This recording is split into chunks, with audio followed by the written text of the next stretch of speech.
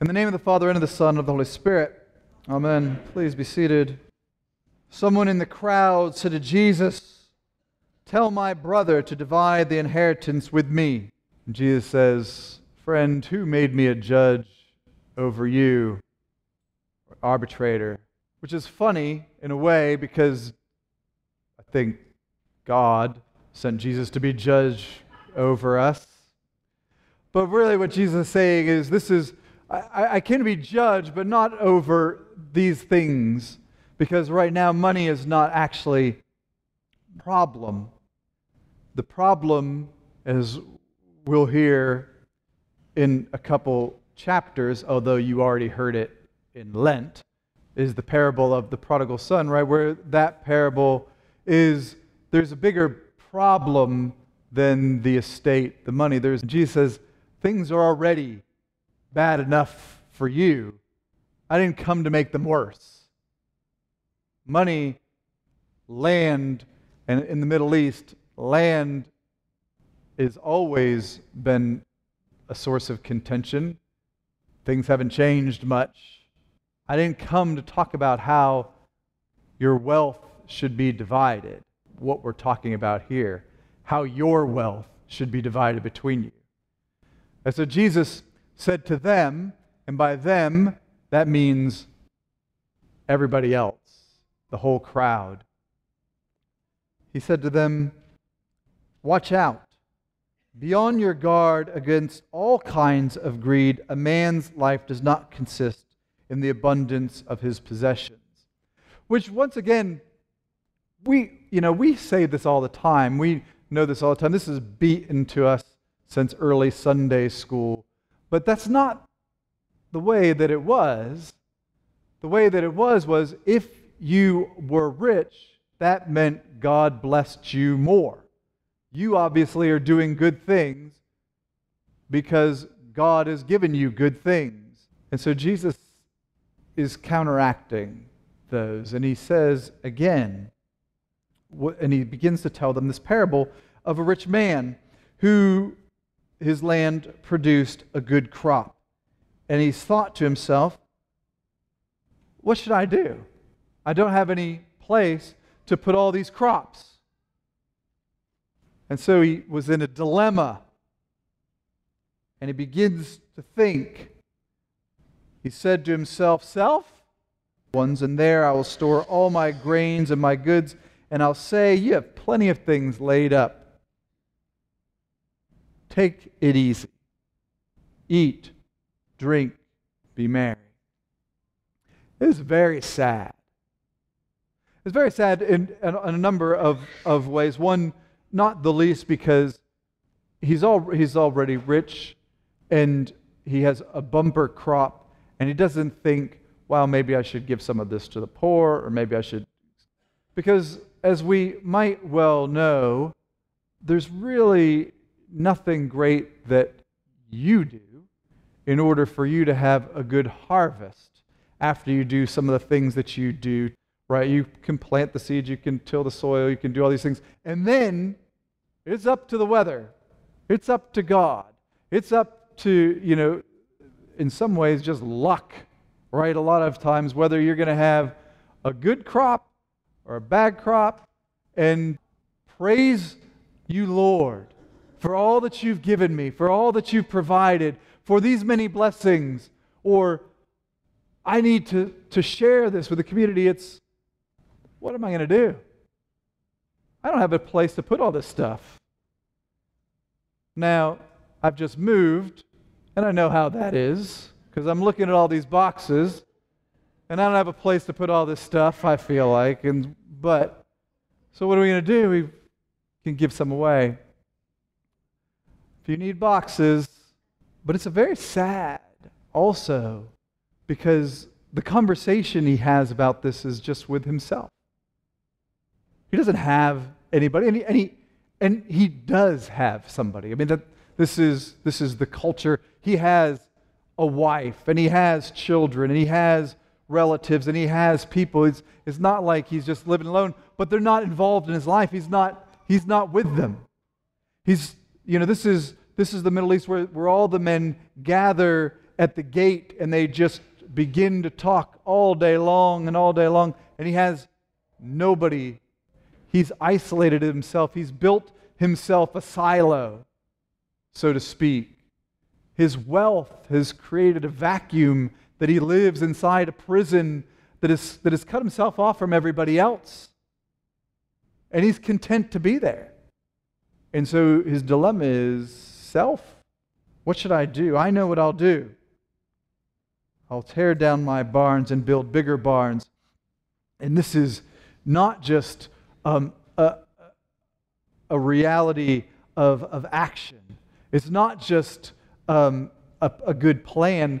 This is Jesus also weaving in prophetic language. This is Jeremiah's call. Right? This is what God's servants do. This is the language of God, of what God does when things aren't right. And when things aren't right, God tears down the old structures and builds up something new. And so for Jesus to throw in this for the rich man, it's not on accident. He's saying, I didn't come to be nitpicky with the wealthy about which brother should have more. And the parable ends with, you're worried about how much wealth you're going to gain, how much more wealth you're going to amass in today. And in many ways, what this is the language that Jesus uses in the parable is, God says, today your soul is being reclaimed. In other words, your soul's on loan. Guess what else is on loan? Everything else. It's all a gift from God. Your soul's a gift from God. Your life's a gift from God. Your wealth is a gift from God. These other things are more important, and you've missed out. And this is what St. Paul's saying to the Colossians, right? He's saying, when he's saying the same sort of thing, store up things heavenly and not things earthly. And it's interesting in the ways that he begins talking about it. Set your minds on the things above, not on things below. Put to death whatever is in your earthly nature. And it's interesting that setting our eyes on the things of heaven don't just involve sort of religious trappings. They're not just go say your prayers and study your Bible and go to church and give your offerings and all these other things. Right? They're not just that. In fact, you can make the argument that that's not it at all. Instead, it says, take care of yourselves with one another. Rid yourselves of anger, rage, malice, slander, and abusive language. This isn't things that we direct toward God. These are things we direct toward one another. The ways that we set our eyes on heavenly things and of things that are above are the ways that we interact in our relationships with each other, with community, with God's people. This is the invitation. And some years ago, I went on retreat, sort of like a personal retreat to our Spiritual Life Center. And I picked a book off of their library and went back and took it to my room to read it. And it was a book by its title that I thought was going to be really good. It didn't do whatever it said it was going to do, but that's okay, as books often do. But inside of it, there was a chapter or verse or passage where he's talking about the great commandment. Love your Lord your God with all your heart, soul, mind, and strength. And the second is like unto it, love your neighbor as yourself. And in the conversation, he's saying usually we rank those like in hierarchical order. That we're to love God and then to love neighbor. Right? And the author said, this isn't really what that word means. Really it means love the Lord your God with all your heart, soul, mind, and not second is like unto it. But it really means another way of saying it is love your neighbor as yourself. So love the Lord your God with all your heart, soul, mind, strength. Or another way to put that is love your neighbors, because in loving your neighbors yourself, you're loving God. And it was nice, it was interesting, and it would have passed on.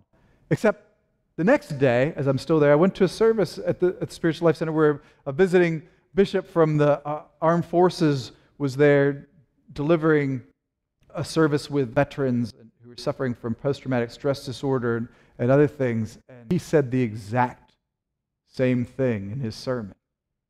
Another way of saying it is love your neighbor as yourself. And so this may be the only time I make you endure that whole entire story, but it won't be the only time you hear me say is another way of saying it.